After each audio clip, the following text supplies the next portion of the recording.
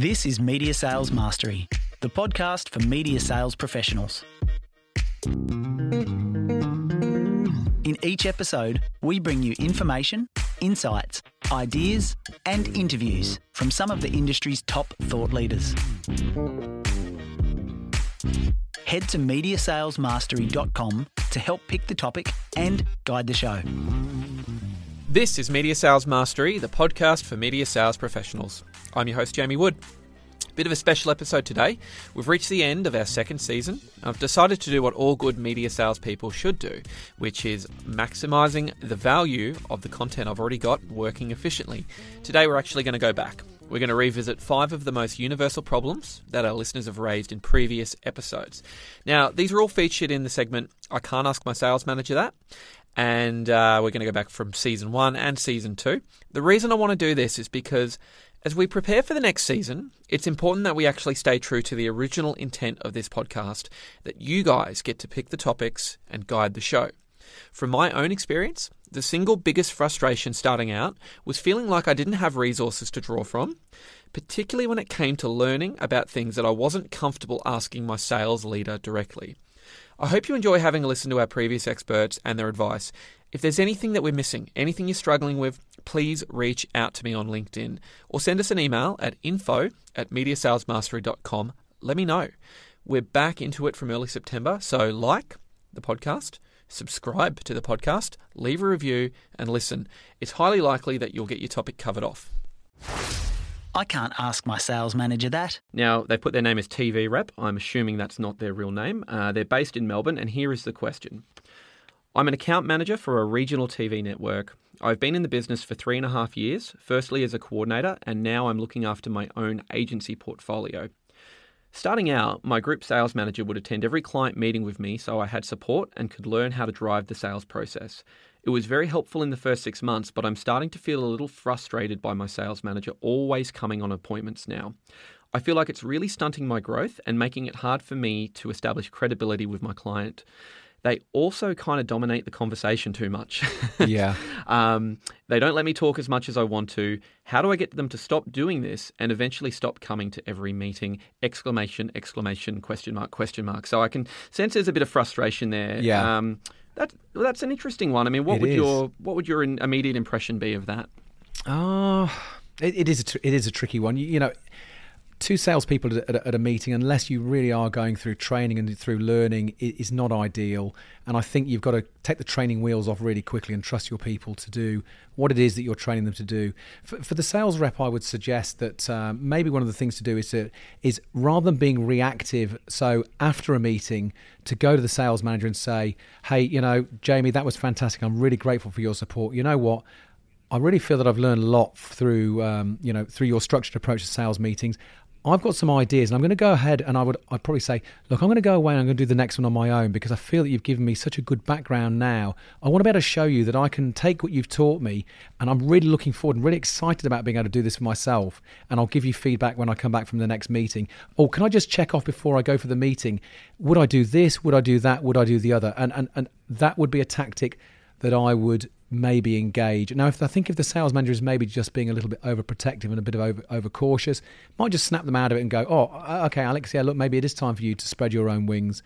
You know, I think rather than necessarily just saying, getting annoyed and saying, look, let me do my own thing, I think I'd be plenty of, you know, sort of kudos to the sales manager, and I'd say it's time for me to do my own thing. Look, I just want to run through with you though before I go ahead. These are the things that I've learned. Is there anything you'd add to that? That would be my advice. I think that's a really sound advice. What about you? What would you do? What do you reckon? Probably similar. I think the dynamic that might be present if I'm looking at TV selling into an agency market is maybe there's some level of expectation from these agencies or these clients that there's some senior representation at the meeting. Now, that's speaking about my experience, but what I would suggest is that you can have a group sales manager go to a meeting in an agency. You still need to let your account manager ultimately drive that conversation. So if I was the account manager and the dynamic that was present was the group sales manager wants to be present for maybe it's just a norm of their industry, I would actually say, look, I'd really love if you could let me take point on this meeting. I'd love to get some feedback, but please don't jump in and rescue me because I want to potentially just get to a place where I can really sort of go out there and have the safety net removed from below. So do I have your permission to let me drive this next one and provide some feedback off the back? And I think what that does is it, first of all, it doesn't necessarily get the group sales manager's nose out of joint. It's just asking for a bit of latitude. And what it also does is it creates a forum for some feedback. So, I say to TV Rep in Melbourne here, I think I can understand your frustration that you feel a bit stifled, but the question you have to ask is, are there actually areas where you still need a little bit of development and a bit of coaching, and how can you have a dialogue with your group sales manager to keep them accountable to actually provide you that feedback rather than jumping in and rescuing? And it's timely, I'm reading an interesting book at the moment around sales leadership, and the question you have to ask yourself as a sales manager is, are you the hero or are you creating the hero? Yeah. And it's very easy for us to jump in and think that we are the experienced closers and the senior people in the room and the ones that have to have our fingerprints on every deal. That's very, very intoxicating, that feeling. And there's a lot of, you're absolutely right, Jamie. And I think there's a lot of, I think when you've been a sales lead and you've done this, and I think it's sometimes hard to let go. But, you've got to make sure that the right format and the right structure is followed. So I think sometimes ego can kind of get in the way a little bit. I can't ask my sales manager that. This is from Karen in Townsville. I work in regional media and sell into an agency and direct client base. The main product we sell is community press and magazines with some very basic digital and social. We have circulation figures on our main news titles, but we don't have any data around audience, income, occupation, interests, etc. I know that our product is better than our competitors, in brackets, better journalism, targeting a more affluent consumer. But I don't have any data to validate this audience profile back to my clients. As a result, we're always negotiating based on price. How do you sell audience value without good data? So very much one that I wanted to kind of hold out until I had a chance to chat to you, because it is an interesting dynamic there. Somebody that's going, look, I know our content reaches this audience. I know from my experience selling this media that we're targeting this more affluent audience as well. Potentially we've had some great feedback from clients. But when you don't have those data points at your fingertips and you don't have that third-party data, the job can become very difficult. So do you have any thoughts around how Karen here could tackle this issue? Because it seems to me like it's just a lack of that resource. It absolutely is. And I don't think it's good enough to say I don't have any data. You certainly can't. How could you possibly know that you're better than your competitors and that you're targeting a more affluent audience without the data to prove it? So if you're doing that and you're just selling purely on price, then you're in a race to the bottom. There's no longevity in that. So I would say it's no longer good enough to sell on goodwill, likability, or I reckon this will work. You need to turn that I reckon factor into I know. So if you aren't officially audited or surveyed, commission your own, survey your readers. You've got a community newspaper, put it in the paper. Survey your social community and go in and talk to your sales manager about getting this kind of data. Use a third-party researcher to help you, or get an insight specialist to help you do that, because ultimately, great selling, you need that support because data is essential. I would say it's just not good enough. You're not going to get anywhere. So you need to make headway. There's no excuse for not having it. Data it's the new oil, and without it, you won't keep the sales engine running because you can't prove why you can charge more or why you are different beyond, I know we're targeting this. I think we're targeting this. I reckon we're targeting this. I think we're doing this better.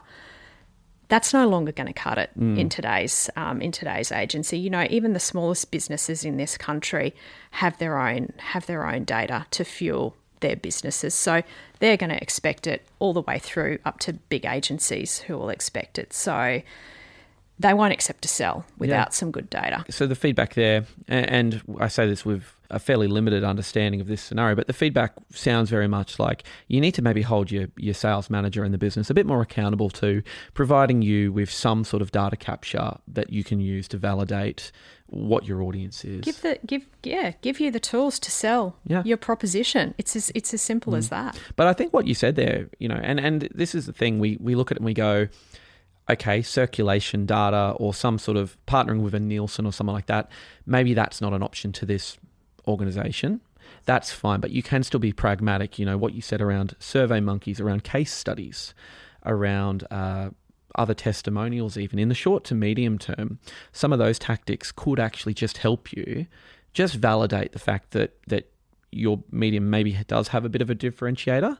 You've got to kind of substantiate that. You can't just go, our content targets a more premium audience, therefore you're reaching a more valuable consumer. Yeah, definitely. You've definitely got to be able to validate it. And things like case studies and testimonials, they're good. They're a bridge, but I certainly would be looking at, longer term, how you can survey your own readers, at least to get a dipstick on that. Yeah. Spend a little bit of money to make a little bit of money. Yeah, I think that's a great suggestion. The other thing I would add to that, and the only reason I add this is because I've discovered it the other day, is, ANZ, NAB, all the big four banks, they all offer a ton of resources and a ton of different transaction data and industry category data and white papers on different industries and categories as well.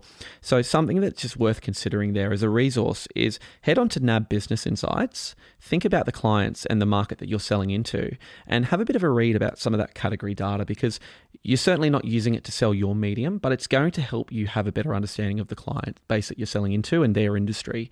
And sometimes I think there's so much resource available at our fingertips that things like that can really help you in the short to medium term.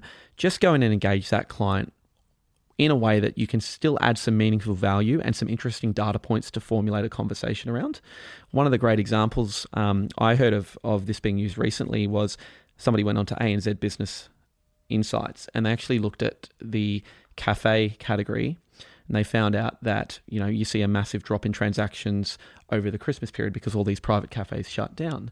It just happens they're a coffee chain that they were putting a solution to, and suddenly they're in market for those 6 or 7 days when all the other cafes are closed and the supply is restricted. So that's a really different approach. Granted, it's a tactical play, but it's a good example of how sometimes data just used with the right application can really help you get an edge and can help you validate why you would come in and put a recommendation forward. I can't ask my sales manager that. Look, this person comes from New South Wales. He has asked me to withhold his name and his company he works for, but I can say that he is a digital media rep. The question is, what do you do when you need support from people in your business who refuse to be held accountable?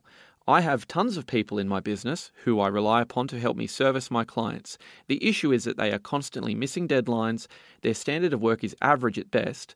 Whenever an issue comes up, it's always thrown back at me as something I didn't do or a process I didn't follow. My boss doesn't manage a lot of these people and hasn't been any help. When I tell them that I now need to call the client and deal with the aftermath, one senior person had the gall to tell me that that's why I get commission. How do I hold people accountable for doing their job when the business won't? So let's just reflect on that, because I very rarely do I read a question that has this much punctuation and exclamation marks in it, so I can sense the frustration here. The first thing I'd say reacting to that is that doesn't seem like anything out of the ordinary to me at all. So let's just take the heat out of this and go, the frustration you're feeling here is kind of a norm of the industry in my view. What would you say, just reflecting on that question, Richard? What do you think's going on here? There's a bit of blame going on, both sides. Okay, so the media reps going, it's all their fault. They're not holding themselves accountable. The people that he or she is talking about are also going, well, it's your responsibility and it's your fault. So you've got a conflict situation. What are your options? Okay, we come back to the 4 behaviour choices. You behave assertively, aggressively, passive-aggressively, or passively. You could escalate it to your boss and go, well, you get paid more than me and you're more experienced. Could you deal with it? I think that's abdicating. You could try and do something, underhand. But look, we cut to the chase, Jamie. You and I have worked together many times, so I'm big on have the conversation that you need to have with the person when the heat is off, if you can. In other words, you deal with the mess as best you can. Once it's done, and there's not this he said, she said going on, and let's say I'm the media sales rep and you're the person in the other department, Jamie, just role play with me here. I'd come back to you and go, Jamie, can we go out for a coffee? Because we had a real, set to last week with that, which it's sorted. But that's happened a few times, and, I'm sure it's frustrating you, it's frustrating me. I reckon, it's worth half an hour of our time to sort of kick around how we handle this in the future, because it's going to come up again, because it's the nature of our business. So I'd set it up not as I'm going to give you a real talking to. I'm going to set it up as this is a problem for both of us. I'm sure it's frustrating you. So I've got a decent intention. It's not to give you a kicking. Then, when we're having the conversation, we are really clear about what has happened and the behavior that has caused it to happen on both sides. We do not get into judgy, name-calling, you're arrogant, difficult, whatever. Just talk about the behavior. You also show some understanding of, look, I get it from your point of view as to why you are going, we get paid the commission and this, that, and the other, or why you haven't been able to do this. But then you need to say, this is how I feel. So this is where I'm at. It's got to be an I statement. Look, but I feel really frustrated. To be honest, I feel, whatever it is, whatever is your emotion, kind of go, put it on the table. It's actually very powerful because people can't contradict it and go, no, you're not feeling that. Okay. What I need us to do is to figure out how we deal with this type of situation, because it comes up twice a month or 3 times a month or whatever, and it ain't good. Now, the final kicker is there's got to be a consequence. Now, I'm the father of 2 children, one 16-year-old girl, one 13-year-old son, and I know as a parent of a child, and we could all relate to this when we were children, our parents give us certain consequences. If you don't do that, then this. First of all, you've got to go, that consequence is either something I want, because a consequence can be positive, or something I don't want, and the person has got to be able to follow through. So if you think your mum and dad is all talk, but they never follow through, okay. Now you play this into office politics and interaction. People go, well, I had a conversation with Jamie and nothing changed. I go, so what was the consequence you gave them? What do you mean? Well, a consequence has either got to be something Jamie wants to happen. If you do this, if we can do this, then this, and it's a good thing. Or if you don't do this, then this happens, and that's a bad thing. And they go, oh, I didn't do that. Well, you need to do that because you're not getting the behavior change. You're missing the most important element that shifts people's behavior. Oh, the next answer is, yeah, but they're more senior to me and I have no authority over them. So I go, so you're saying if they carry on treating you like this, they can operate with impunity. There is no downside. You confront people with that reality, they're often stuck in a place, no, I have no power.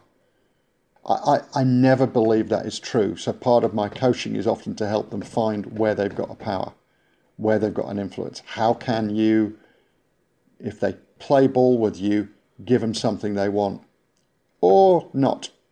People often don't think they've got, with the sales manager, I can't ask my sales manager that. Well, there are plenty of really poor sales managers and media sales people think, oh, I've not got the power. Well, you do, because ultimately sales managers are judged on the performance of their teams. Performance of their teams is hitting sales targets, not having loads of churn, discretionary effort from people in the sales team. We all have the opportunity to take our bat and ball home. There's power everywhere if we but see it. So I can't get into the specifics of what needs to be said here. But if I was coaching this person, I would say you need to prepare for the conversation well. You need to think what your intentions are and tell them that. You need to look at the specific instance. You need to understand the rationale in an empathetic way. You need to share what you're feeling. You need to, here's the impact. say what you need to happen, which may be a deeper conversation or a new system, and you need to have a consequence. And the conversation continues. You know, it's not a say your piece for 5 minutes, thank you, Jamie, bye-bye. That conversation may be an hour long, and it may be hard. Got to have it. I can't ask my sales manager that. This week's question is from Anonymous. However, She has said that she is an out-of-home rep, and she's from Adelaide, which is actually a market that I spent a few years in. So shout out to Adelaide, great media market down there. Very, very nice place to live too. So the question is, I work in direct sales for an out-of-home advertising business. Now, we aren't well known in the market, and therefore we have strict KPIs on new business calls we need to make each week. We also have daily phone blocks to book meetings with new advertisers. I don't like this process.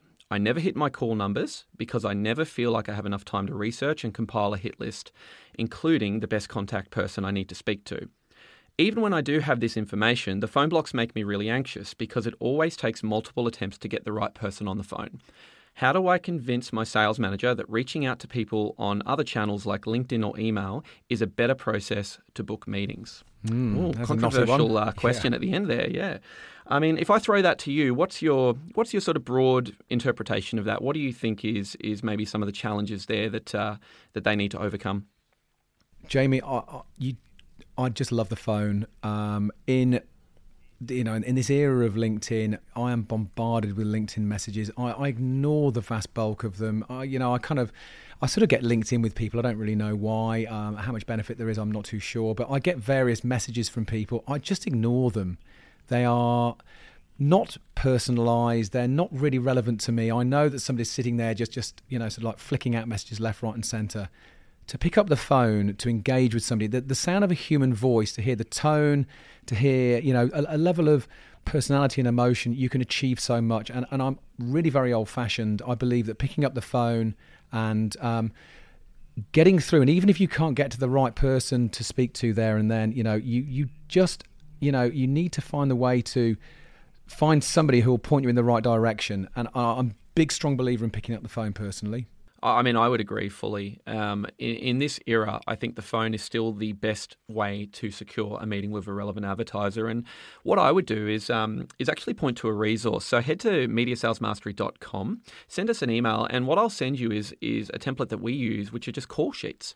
So a call sheet, quite simply, is a one-page document whereby you do your research before you go into your prospecting. You put down the phone number, you put down the business, you put down your valid business reason or something that will jog your memory, and you go and lock yourself in a boardroom or you turn your computer and your email off, because I think that when we talk about these phone blocks, where that anxiety comes from is you're sitting at your desk. You're sitting at your desk with probably your Outlook open, potentially other calls coming in, people walking around on the floor. So I can understand how that would be anxiety inducing. And I think that a lot of it just comes back to that focused 30 minutes where all you are doing is making phone calls with enough research done in advance to make sure that you maximize that time and keep the intensity and the momentum up. I think that would actually be my recommendation as well. I just also add, Jamie, I just like looking at this, just reflecting over the question. I wonder if that this person has actually been given the right guidance on how to actually conduct, sort of telephone sales, prospecting and selling and basic meeting organising over the phone, because it is something that needs support and people need to be shown how to do it. And if you don't know how to do it, it is very, very daunting. And I can understand why you would want to use, maybe a seemingly simpler tactic such as email or LinkedIn. So, there's a number of things there.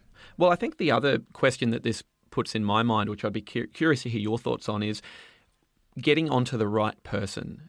So absolutely, I think there's an argument to make for LinkedIn can help you potentially meander through and find who might be the contact for marketing and advertising. But I actually think that the phone call with the right kind of qualifying question, you can very quickly get put through to the right contact person. I mean, how would your guys open up a phone call like that if they want to speak to the contact that they know is the decision maker and the person that can actually move a deal through for them? I think Jamie, asking who has sign-off or who makes decisions around advertising, I think it's a simple, straightforward thing. I think most people will tell you.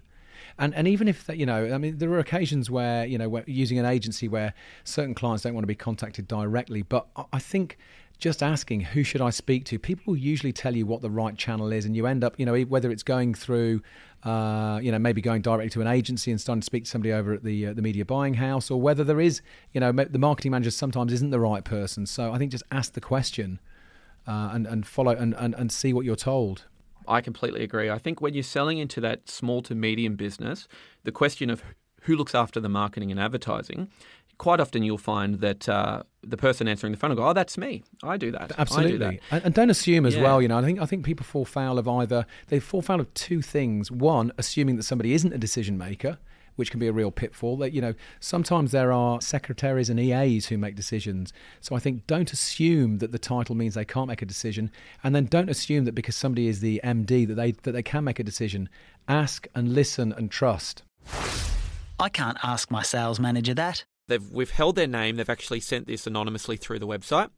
Hey, Media Sales Mastery podcast. Can you talk a little about the coronavirus and what the right approach to dealing with clients is?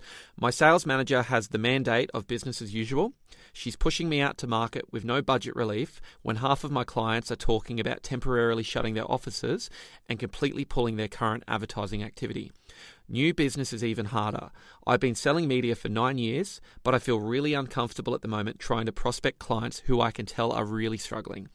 I know we need to be doing our best right now, but it feels really uncomfortable to go out and persuade people to buy advertising in the current environment. So what's your initial reflection on that if somebody came to you and brought you that issue? Yeah, look, I think there's two obvious issues there. One, their line manager is not assessing the situation correctly. I just don't think you can say it's business as usual when it's not business as usual. So I think that person's craving for leadership in their own organisation. He talks about new business prospecting. You need to be prospecting relative to those in the current environment who can still have a challenge that needs to be met. It's about stepping back from traditional business and saying, that restaurant, we're going to be under lockdown, so that restaurant's not going to serve. Okay, that is the short-term answer. The long-term strategy is then how do we get this person's fantastic product into people's homes safely, hygienically, and swiftly? That's message. That's simple message. But if you believe in your head when you're hearing every phone call that you're making, both internally and externally, starts with, it should be business as usual, and why aren't you making 25 phone calls and why aren't you doing 15 face-to-face? It's just not reality. It's absolutely not reality. We need to acknowledge that we're living in in my opinion, a short-term, scary situation for lots of people that has been hyped up beyond all belief across social media, and we need to acknowledge it. So we need to acknowledge it internally in our own organisations, and if our people believe that we're doing our best to protect them as individuals, but also recognise that we have a job to do and help and support them in that process, by being part of that process with them, by working with them on clients, by getting the creative department involved in that process from a very early stage, by creating work groups where we're brainstorming categories, while we're reading business websites, we're reading LinkedIn as opposed to Facebook and Instagram, then you'll be in a position where your headspace is dramatically different. And in my opinion, 50% of everything a salesperson does in a day is based entirely on their headspace. And 50% of that 50% becomes part of the headspace of the organization that they operate in. And, I've never had the pleasure of working directly with your CEO, Kieran, but certainly what I've seen and what I've been able to watch is the ARN that I knew from the early to mid 2000s is a very different one to the one that Kieran has run. And that's about culture, that's about belief, that's about positivity, that's about backing the organization and backing your people. People are a byproduct of that. At the end of the day, we spend more time working in an organization and spending time with our teams than we do our own families. Would you expect your own family to not be concerned? Would you expect your wife, husband, children not to be concerned? On Sunday night when I arrived home, I have 4 children, and my youngest, who's 11, when I walked in the door late at 10 o'clock, he was sitting in bed with my wife, and he said, "Dad, how many people have got it today?" That's his opening question. He's 11. Yeah. His second question was, are you losing sponsors on... He thinks everyone's a sponsor. He doesn't understand just straight advertisers. Are you losing sponsors on the radio station? Are you going to lose your job?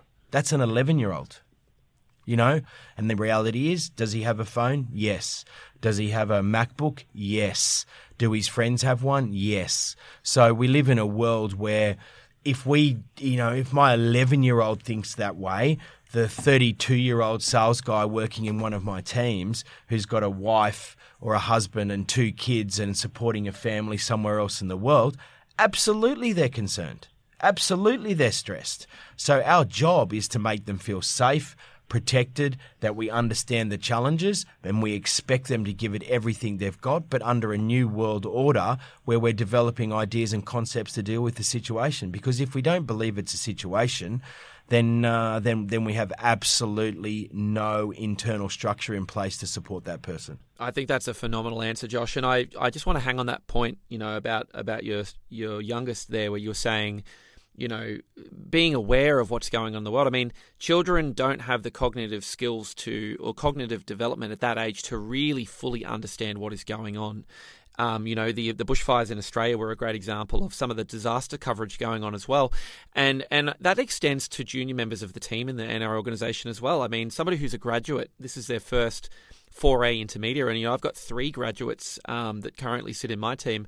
We've got to be very careful with how we actually communicate and message to those people, because they don't understand necessarily what the actual current context is. They've never really even been exposed to a corporate work environment, much less one that is dealing with some significant headwinds. So, my headspace is similar to yours in that so much of coming in and doing what we do, the mental battle needs to be won and fought at the start of every day from every person, because if your people don't feel strong, protected, fortified, and able to go out to market and proudly have a really consistent message, fundamentally, you're not going to have any success off the back of that. You've been listening to Media Sales Mastery, the podcast for media sales professionals. Head to MediaSalesMastery.com to help pick the topic, guide the show, and don't forget to subscribe to receive new episodes each week.